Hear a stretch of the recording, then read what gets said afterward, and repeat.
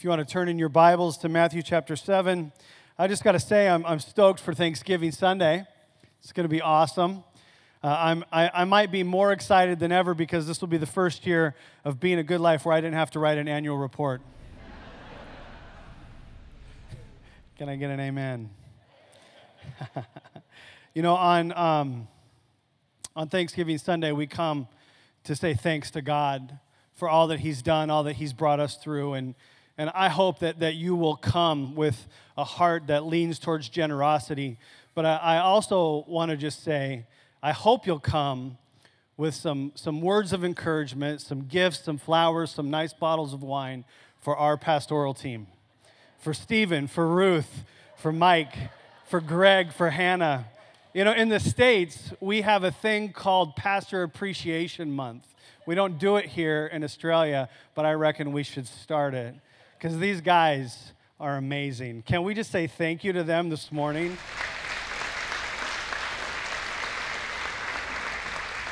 I'm making it one of my goals to be an advocate for the gratefulness for pastors now that I'm not in that space. But you guys give above and beyond, and I'm humbled by your modeling of that, and I'm just so grateful for you, Mike, and for Stephen and Ruth.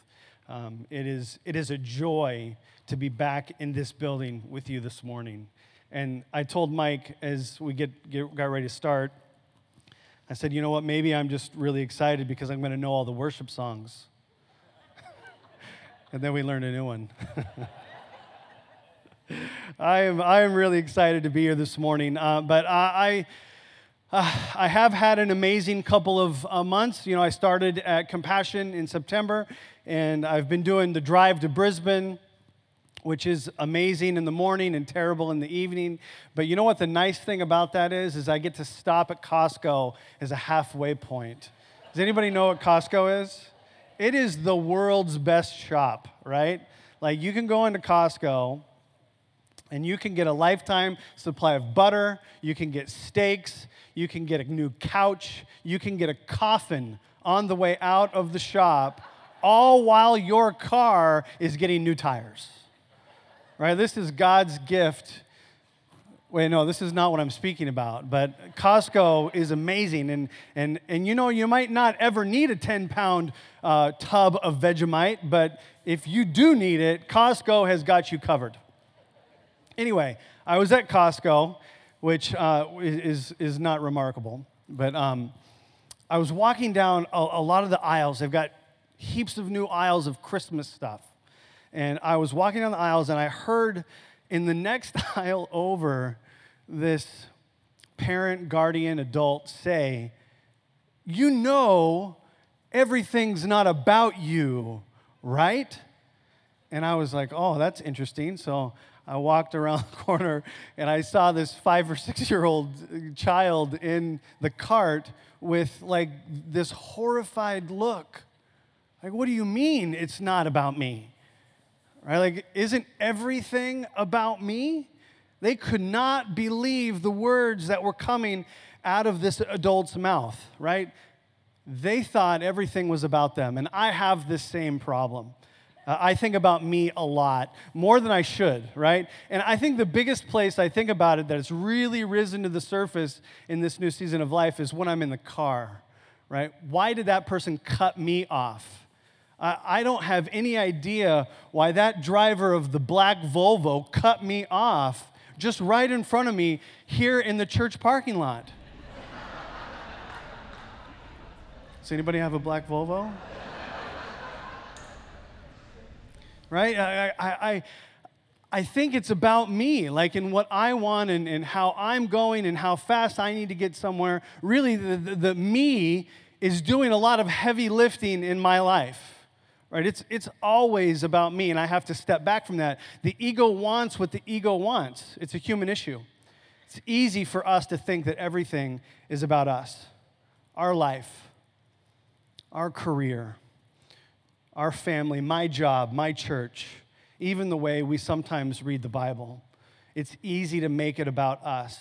We're even quick to find ourselves in the story, right? We read the stories and we want to find ourselves in it. It's natural. It's a normal devotional way, right, of working out our life and the teachings of Jesus.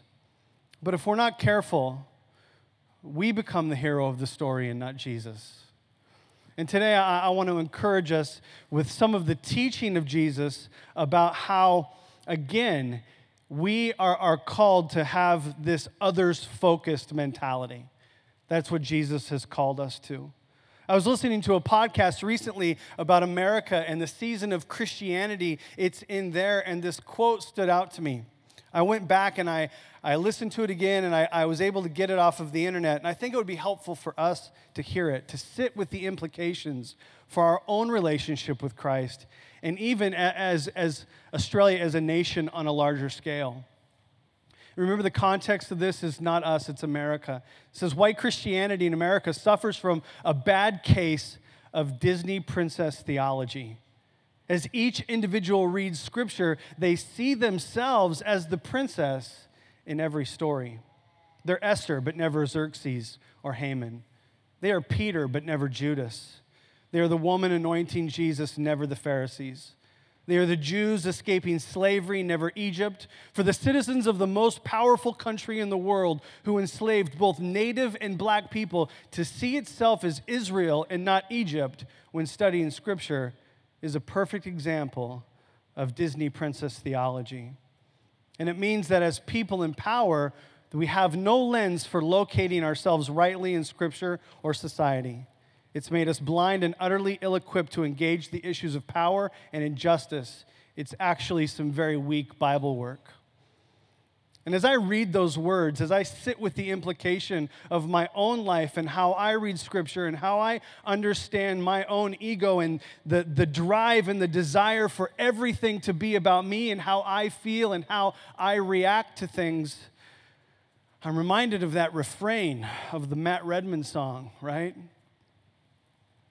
I'm sorry, Lord, for the thing that I've made it, because it's all about you. It's all about you, Jesus. I don't want to live in a space where I'm the hero of my story.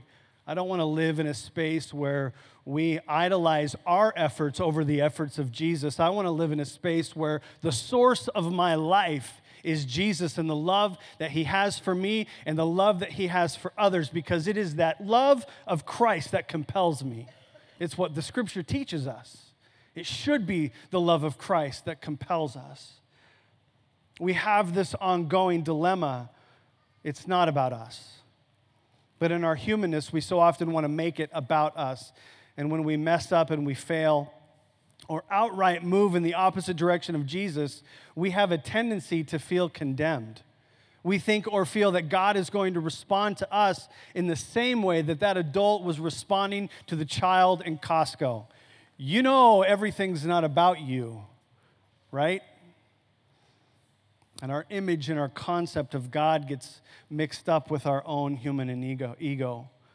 But God responds differently, and that's where I want to look today in Matthew chapter 7.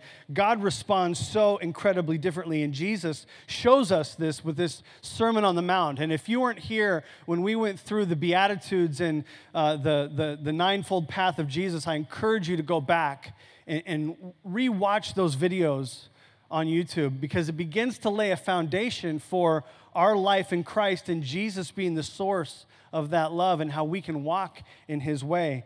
But in chapter 7, we're kind of finishing up this Sermon on the Mount, and I want to look at just a few verses and focus on one of them today. It's from chapter 7, verse 7 through 12, and this is what it says. Ask, and it will be given to you. Seek, and you will find. Knock, and the door will be opened to you. For everyone who asks receives, the one who seeks finds, and the one who knocks, the door will be opened. Which of you, if your son asks for bread, will give him a stone? Or if he asks for a fish, will give him a snake? If you then, though you are evil, know how to give good gifts to your children, how much more will your Father in heaven give good gifts to those who ask him? So in everything, do to others what you would have them do to you. for this sums up the law and the prophets. God responds differently than the adult parent who tells the child in that menacing way that this is not about you. He reminds us that he is a good father. He reminds us that he is going to give us what we need, but out of this, our outlook should be others focused. And this is the verse that I want to camp out on today, is this verse 12. So in everything, do to others what you would have them do to you. What can we learn from the golden rule in the context of living for Jesus instead of self-interest or self-defense? I think it's important for us to begin in this space where we understand it's others-focused. We see this from Jesus throughout his teaching. He didn't come to shake an accusing finger. He came to help, to put things right. But for us in our humanity and our self-interest or self-defense, we have a tendency to really sit with this and to want to love those close to us, but those who are not close to us or those who do us wrong, we're happy to let them get what they deserve. And I honestly don't think that that's too harsh to say. So as followers of Jesus on this journey and this mission with him, helping to heal the world, how do we stop living for ourselves and really embrace the golden rule, this arrows out mentality, this others-focused way of living? I think first we have to understand that the source of this golden rule, as it's called, is the love of Christ. I believe that when we receive and experience the love of Jesus, we're transformed, and we're being transformed into his way of love that helps us learn and helps us relate to others. In everything, we can act toward others the way that we would want them to act toward us. And out of this, I've created just 4 lessons that I'm learning through this. As I was studying it, as I've kind of begun this new season of life, there are some things that I think have really jumped out at me as I've been contemplating this. And I think that maybe we can learn something from them together, but this is by no means a comprehensive list or formula for you having a great life, right? This is about us learning to relate to one another as followers of Christ and then relating to the world around us. The first lesson is that I want to learn to build rather than burn. I want to learn to build bridges instead of burning them down. Shame tells us that we can't build community because we're too broken. But Jesus tells us that community is one of the biggest ways that we encounter him. So my encouragement is to run towards that community, to share your life with others. If you're not getting invited into the community that you want, build the community that you need. Invite others into your space. Don't burn bridges with people. Build them. And I understand that this is one of those things that it doesn't happen like automatically. And I don't know if you're anything like me, but I want the California plan, right? I want it to happen now, today. I just started last week a new 28-day gym challenge. Worst decision I've ever made. I could barely walk after the induction, right? And the diet is so strict, right? But I want to burn that bridge immediately. I'm complaining to my wife all of the time about how bad things are. It's awful, right? But that's our tendency, right? We want what we want when we want it. And actually, things take time. There's a physiological thing going on in my body as I'm trying new things and exercising new ways. It's the same with building community. It takes time. And we get up on Sunday and we look in the mirror and think we're going to look differently because we started exercising on Saturday. And I can tell you I was actually heavier the next day. This is not working. Right? And we feel the same way when it comes to building community. We're like, I tried that and I got rejected. I tried that and it didn't work. I tried that and the people that I wanted to hang out with didn't want to hang out with me. I understand that it's a process, and I'm not asking you to be a stepping stool. I'm asking you to invite others into your life. Build bridges, don't burn them. Which I think has a flow-on effect, right? We're not just learning to build bridges, we're learning to initiate rather than waiting for the invitation. I love what Mike says. It's one of my favorite things that he has said since he has started coming here. No one stands alone. If we see someone alone, we should go and hang out with them. We should go and find out if they want to be alone or if they're just alone because they don't know anybody. There's a huge difference. One's an introvert, and maybe they just want to be alone. That's okay. But like this is we shouldn't wait for someone to come and talk to us. We should go and build community with others. No one stands alone. I think it's good for us to understand our levels of comfort, right? And know that we're not going to move from talking to somebody on a Sunday next to us during the greeting time to like doing Christmas together the next week. Like I understand that's a big jump. But what I'm asking is for us as followers of Jesus, whose source is this King of Majesty, this giver of life and love, is that we would move one step closer to discomfort for community. That we would get out of our comfort zone and that we would initiate, that we would do for others what we hope or we want or we wished someone would have done for us. Learn to initiate instead of wait for the invitation.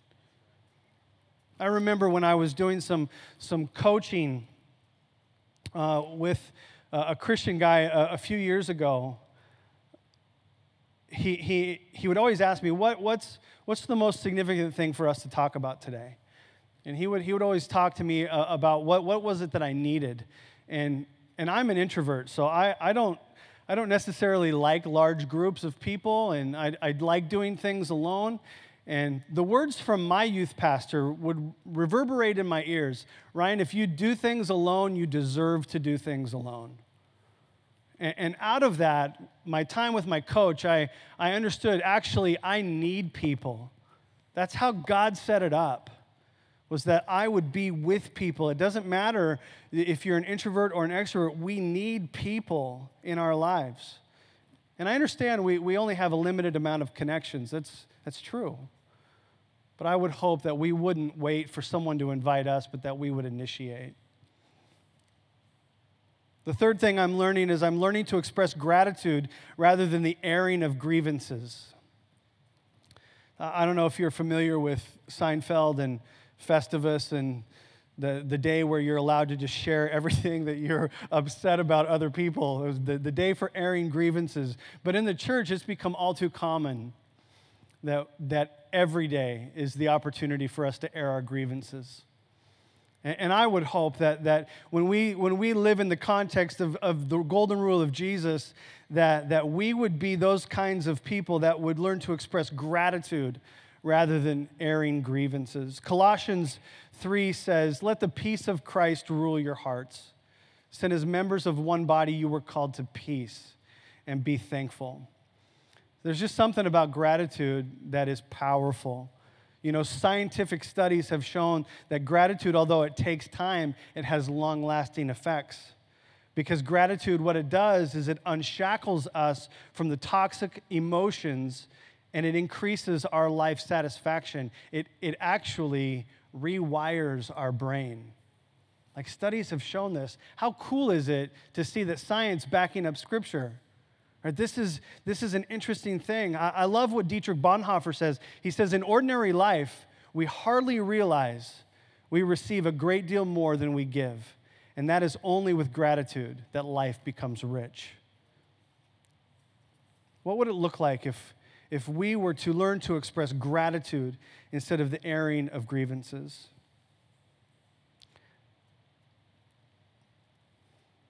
Another thing I'm learning is learning to give rather than to take. And this is one of my favorite verses. It's from Proverbs 11:25, and it says, "He who refreshes others will himself be refreshed." Encouragement can change a life. Right? Like, I don't know if you're anything like me, but like my default is to see the questions, to see the problems, to ask questions that maybe people aren't asking. And so it's to see where there could be an issue so that down the line, we don't have that issue. That's how my brain works.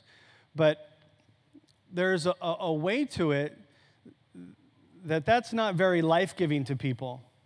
When someone comes to you with a great idea and then you just start knocking it down. It was Daniel and I, when we were on staff together, we had a tenuous relationship at the first because he would have so many good ideas, and then I would tell him how bad those ideas were.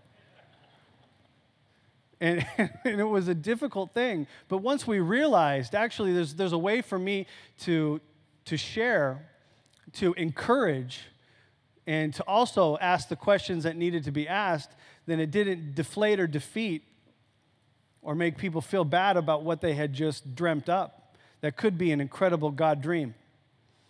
He who refreshes others will himself be refreshed. I find that to be incredibly true.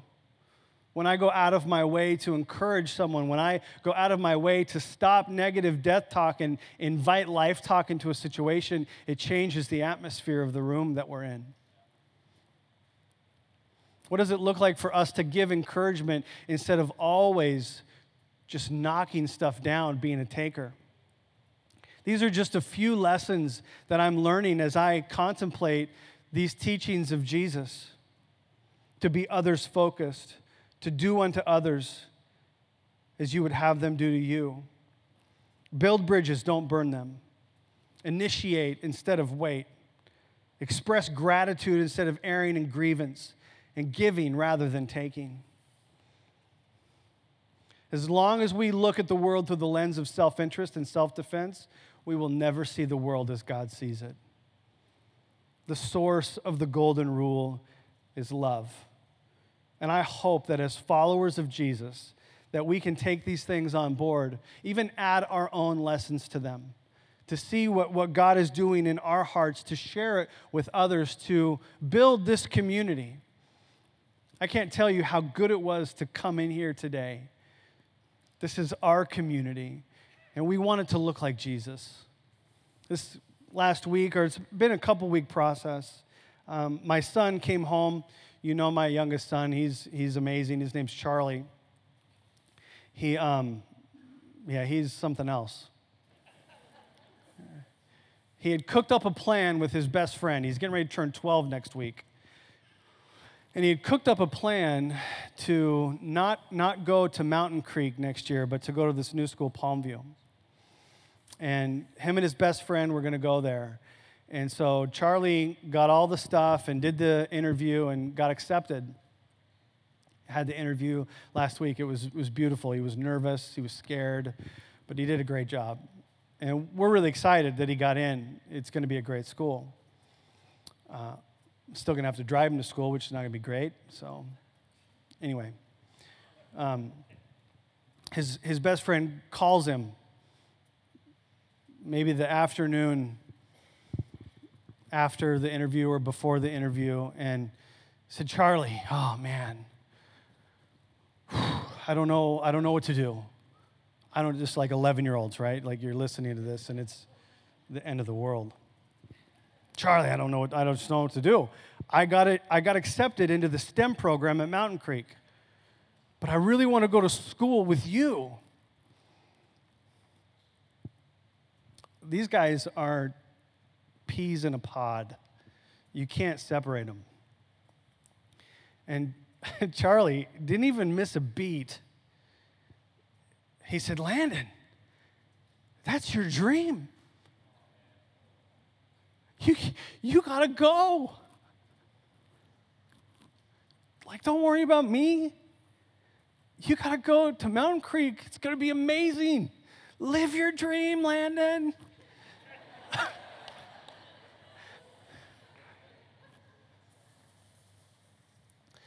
When did we stop living like that? Maybe some of us are, and I applaud you. But I forgot how to do that a long time ago. And I want to be like Jesus. I want to be like Charlie. I want us to walk in this kind of community where we can look other people in the eyes and say, "Live your dream. How can I help? How can I support? How can I love you? How can I be a part of this great thing that God is doing in this place? How can I treat you the way that I want to be treated? And stop waiting for things to change and actually be the answer to the prayer that we've always prayed. Because Jesus is our source. And the source of this golden rule is the love of Christ. It transforms our hearts. It rewires our brains. And it helps us to walk with all people. The worship team's going to come, but I just want to pray for you today that we together as a community would recommit to learning these lessons of the teachings of Jesus, that we'd walk in the way of trust, that we would trust him for everything. Can I pray for you today? Heavenly Father, thank you for our time together. God, thank you for the Sermon on the Mount. God, thank you for the beauty and the depth of your word. God, I pray that it finds a home in our heart today. That as we consider and contemplate this others-focused way of living, God, that we would just again be in relationship with you, that it would start with you, that it would end with you. And God, as we worship, as we sing these songs, as we think about the things that are in front of us, I pray that your Holy Spirit would bring to our mind people, situations, circumstances in which we could help, that we could invite, that we could build, that we could encourage, that we could share just that beautiful idea of how can I help you find your dream. God, I know that you're with us, and I thank you. In Jesus' name I pray. Amen. Let's worship together.